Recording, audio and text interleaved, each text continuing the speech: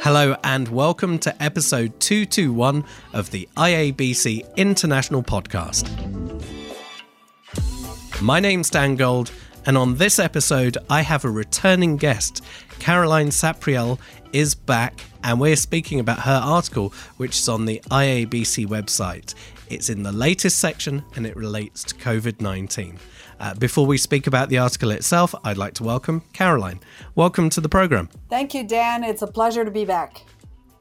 It's my pleasure as well. We had such great feedback from the previous episode on which you appeared. And in the meantime, the world has changed. We're experiencing a lot of different living conditions than we were only a few months ago. How's everything with you over there? Well, we're fine.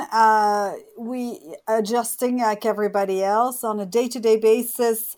My team, my colleagues and myself, we've been working remotely for 30 years from the beginning. We have a common shared working space, but typically we work a lot remotely and from home. So on that front, it hasn't changed very much. We're used to it. We're just as productive and it's not so difficult. What is, of course, challenging is the uncertainty of the situation, how long it's going to last, the impact it's going to have both on, people's health, people's lives, but also economically, financially, and on the business in general.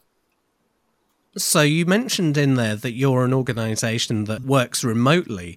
Do you believe that gives you a level of lower disruption in the adjustment?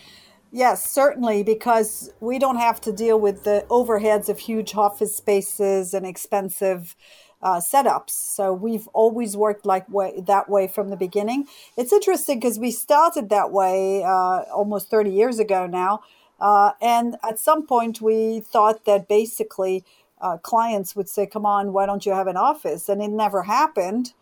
And we continue to work that way because primarily most of the work we either do remotely or when we deliver in clients' offices. What has changed now, of course, is that the delivery of those products and services is now taking place online with clients as well. So as a result, because we had already started shifting things online, we are doing more of that. So a lot of our trainings in crisis management, crisis communication, all the exercises and desktop and various simulations, we are moving all that online. And clients are adjusting. We find that it's easier for us because we've been doing it for a while. Some clients are still adjusting to how to behave when they're online. But by and large, we're getting a lot of very good feedback. And it shows that it is possible with the existing technology. And no doubt this technology is only going to improve going forward. That's really interesting because as a part of my day-to-day practice, aside from the IABC International Podcast, crisis communication, media training, preparedness, and the scenario training that goes with it is something that I also do. And with that, I have found the delivery of the services has been almost seamless. Educating the client to the fact that this can still work. Some people appreciate it and get it, and others have been, well, do you know, we're going to wait. We want you in the room. We still want to do the role play and the scenarios in the room. We'll wait for it. It's completely the client's choice one way or the other. But I do admire those who have been flexible and who have been able to just change the way that they think as an operation, because our clients are going through such incredible change. Adopting a learning method that's also changed can, for some, be a step too far. Yes. And I think a lot of it has to do with recognizing that you don't run an online session the same way as you run it face-to-face. Being online is far more tiring. The concentration level is far more challenging. So, as facilitators and trainers and coaches, we need to coach our clients to adjusting to these things. And we've obviously adjusted the way we run our trainings. But next to this, already 3 years ago, we started developing online and e-learning modules for a range of crisis management topics, which our clients had been starting to adopt. And now there's more demand for this, inevitably. So there's a combination of the accompanied facilitated training that can still take place online. It's not going to replace the face-to-face. And as things go back to a little bit more normal, I believe the face-to-face will return. But it shows that actually you don't need to travel halfway across the world to facilitate an effective session. We ran one last Friday with a client who has a plant in the US, and the entire team was either at the plant or remotely. And we did it for half a day, and it worked really well. There was a lot of learning. And so that, together with the ability to self-learn through well-prepared professional e-learning modules like we have as part of our Crisis Academy, is a good solution for clients to continue to be prepared. It's lovely to see that people have looked at their instructional design to ensure that it's applicable and suitable for the times and applicable and deliverable for the client. I'd like to move on now just on to the article itself, the title of which is Navigating Through the COVID-19 Storm. As I said, you can find it on the IABC website. I will provide a link to it in the notes of this episode as well. Caroline, what was the motivation for writing this article at this time, aside from, obviously, we are experiencing unprecedented times? Well, I believe that crises are inherently filled with uncertainty. And so if there is uncertainty, you can't really talk about management and control, because how can you control the events? The only thing you can control is the way you choose to deal with them. This particular crisis has even more uncertainty. I like to compare it to a dark tunnel, which is long or short. You don't know. It may have many bends. You don't know if somebody's coming at you from the other side. And it's dark, and you somehow need to steer your way out of there. So we believe that it is about navigating through the crisis, holding the course, setting a mission statement for this crisis, and holding the course. And that's why we believe in navigating rather than knee-jerk reacting and just managing, thinking that you can control the events. You can't control any event in a crisis. The only thing you can control is the way you deal with it. One of my favorite lines in the whole article says, in 2020, uncertainty is the new certainty. Yes. You've just explained an element of that. Uncertainty also can cause panic, can cause fear. What methods would you suggest are available? What tools are available to people, do you think, to be able to reassure and almost handhold others? I believe organizations need leadership. So somebody needs to stand up and lead and give that direction. In every major crisis, wherever it's been around, the world for the past so many years and decades, that has always been a cornerstone of effective crisis management. It's to have somebody that leads.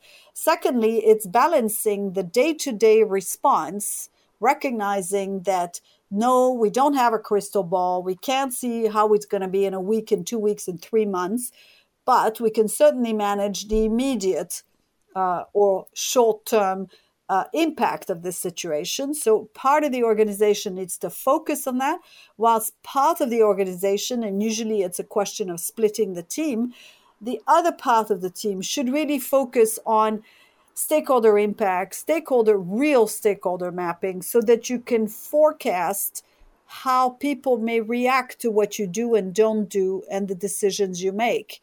And if you can forecast that stakeholder position, you have a way of developing what we call worst case scenarios so that you can be proactive and continue to prepare for the worst. Preparing for the worst is a very important mental disposition of a crisis team, albeit not one that comes naturally, because as humans, we prefer to hope for the best. So it's hope it's a balance between the immediate response, immediate actions you can do to mitigate the immediate impacts and adjust, with a slightly longer term view based on worst case scenario development and strategy development to meet those challenges going forward and be better prepared. That very forecast capability is very empowering for teams. I think it really is a question of balance, balancing the optimistic with the pessimistic. And that's probably on a day-to-day basis the most useful mental set or mental approach to adopt and to follow. Within that segment that you've just mentioned relating to your teams, this is probably the piece that was the element of the article that made me, I don't know whether to say happiest, but it was the one that aligned with the way that I think. And it was your section on helping your teams to adjust to working from home. Those who are used to working from a corporate office or multiple office locations, with the structure, the regimen of having a time to clock in, a time to clock out. They arrive at their desk, their own space. They have their items arranged in the way that they are used to. They have their colleagues next to them physically within a space that they're used to just leaning over and chatting about an issue or addressing something, and all that disappears. And the piece on this that really resonated with me was the adjustment of KPIs and the level of expectation.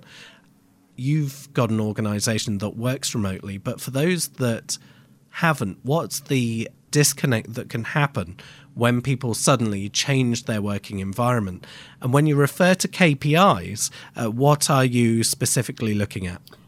Okay, so in the situation we're in, if we go back to my earlier comment, which is about uncertainty, and the stress and the anxiety can come from that uncertainty, that is going to be there. That's going to be there in all our minds.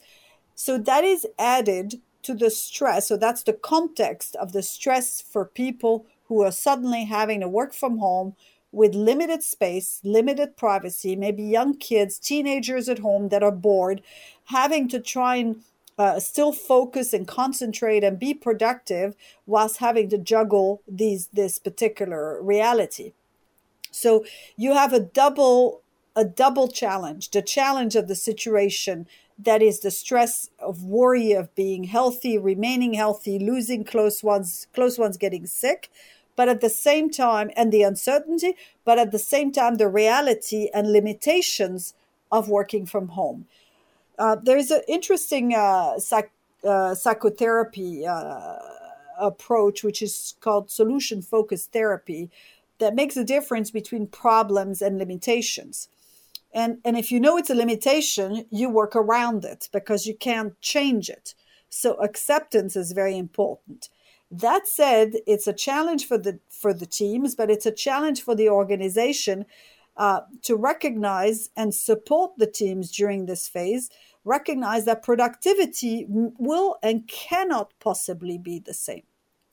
And rather than put pressure on these people, and I know that some organizations are, and the staff and the employees are getting even more stressed, the idea that you are in daily contacts, that you work, you set up remote meetings, remote support groups, checking in on a regular basis, making sure that the people are okay, that moral support is critical. Now, in terms of KPI, if you recognize that in these circumstances, people cannot possibly be as productive as concentrated time in an office where there's privacy, then clearly you may have to adjust together with them what they can effectively do. It could be a question of deadlines. It could be a question of adjusting to what is realistically possible if people work remotely and have to call on to multiple people to be able to deliver what they're supposed to deliver. So that should be a conversation. But the first step is to recognize that productivity cannot be the same, because it's just not going to be the same number of hours put in. And to expect people to work, for instance, in the morning one person working in the morning while the husband or wife has got the afternoon, because in the afternoon somebody needs to look after the kids. To expect these people to pick up the same number of hours and productivity in the evening is ridiculous and completely unrealistic. And that's what I mean. So even if you adjust, you have to also adjust to the, or at least management companies have to adjust to that reality. Not only the people working in that new environment, but adjusting to the expectation of what these people can deliver. And there's an element of trust to this as well. I know people who thrive working in an office environment, and they like being there because they can be seen to be working. And then there's other people that I know directly and personally who hate working remotely for any reason because they get the feeling that they're being judged for not being productive. What can we say to those people who feel that they'll have the finger pointed at them in time that, oh, you took this time working from home. Yes, it was unavoidable, but you could have done a bit more. And I think this is where it should be a combined effort. So people who are afraid that may happen clearly have to own up to the fact that they may need to send a summary, a daily summary of the items that they have undertaken or the activities that they did, as a way to demonstrate, if they're afraid that they're going to be finger pointed, to demonstrate what they have accomplished that day or what they were busy with. Equally, management just also has to recognize that there is no way people can be as productive if they are not used to it. Now, I've been working from home for 30 years. I am so productive. I have no issue whatsoever, but I'm a self-starter. I start my day, I get dressed. I don't sit in my pajamas and work behind my computer. I start at a fixed time. I have a more or less a normal working day in terms of hours. I typically start at 8:30 and we'll finish around 6 with a break. But I'm very productive because I've done it for so many years. But I also don't have young children at home. When my daughter was young, my schedule was around her. And indeed, I would pick up occasionally some items after she was in bed in the evening. So it's a flexibility, a recognition, and also a demonstration of what you've been able to accomplish that day. So we have our team meetings every Monday. And I have a couple of young people on our teams who are alone. And young people, I think, are suffering from the lack of social networks, because young people go out, they have friends, they get together, they go to the pub. These people are struggling because they can't. Clearly, a lot of things are happening online, but it's not the same. So these young people are very happy when we run a Monday meeting virtually. And then we have divided among two of us who are the business owners to make regular calls with them once a day, twice a day, and alternate, make sure they're okay. Do they need anything? But equally agree on workable timelines and achievements that are workable. And I think a lot of it is in the communication and the sharing of information. That transparency is obviously going to be incredibly important.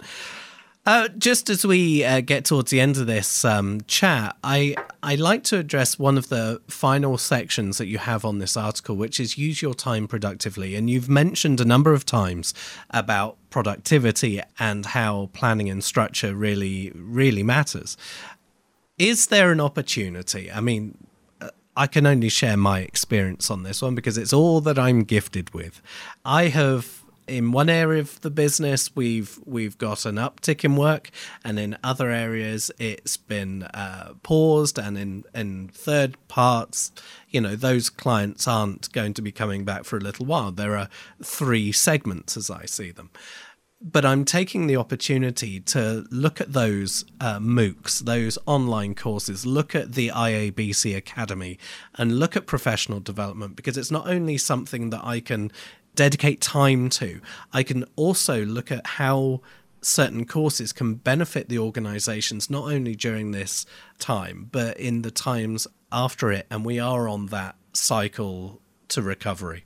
Do you think, as leaders of organizations, that there is an opportunity for us to work with our teams to identify opportunities for learning that maybe we haven't had time to give them previously. Absolutely, absolutely. And I agree with your three segments, because I think we feel it that way too, and I'm sure many organizations do. Parts of the business are ticking along nicely, others are pausing, and the third one, well, you don't know what's going to happen with that one. So our strategy from the beginning has been to, first of all, identify online learning opportunities for our team, things that they may not otherwise have time to attend or pay attention to. Secondly, to actually develop new products. And so we have developed a series of initiatives, did some initial exploration, and then zeroed in on the ones that are worth pursuing in terms of development. So that creative output has been very, very good for everybody. And the other area is around looking even at things that are not necessarily work-related, that can be a morale booster. Even other activities that staff can undertake just to keep them upbeat and creative and forward-thinking. And then all those things combined help with morale. And that's what you're talking about. If you use the downtime to develop new products, to do some housekeeping even. I'll give you an example.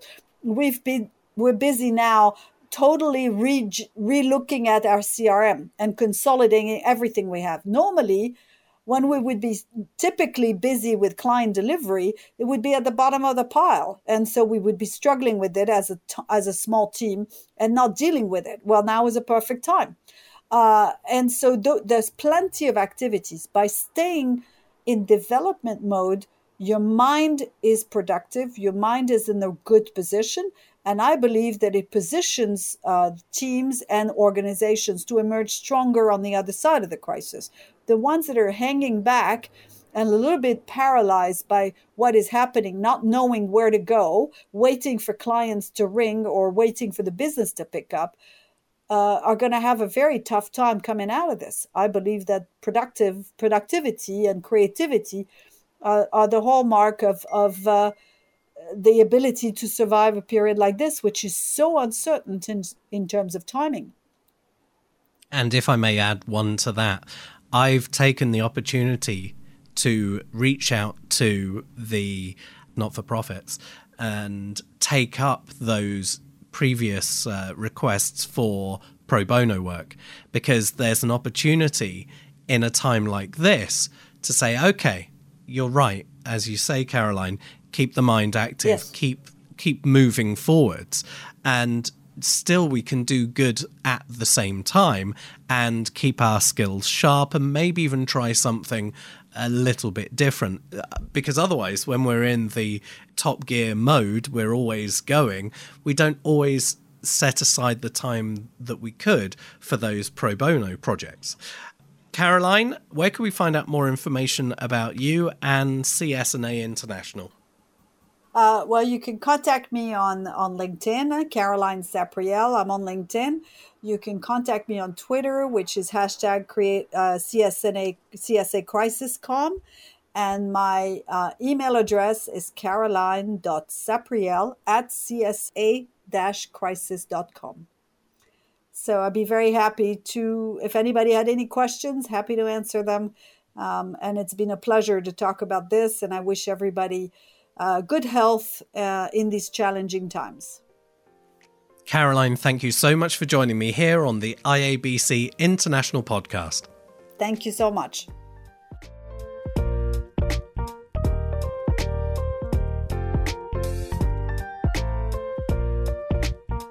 Thank you so much for listening to this episode. Music was from Joachim Karud and Ixon, and this is an IABC production.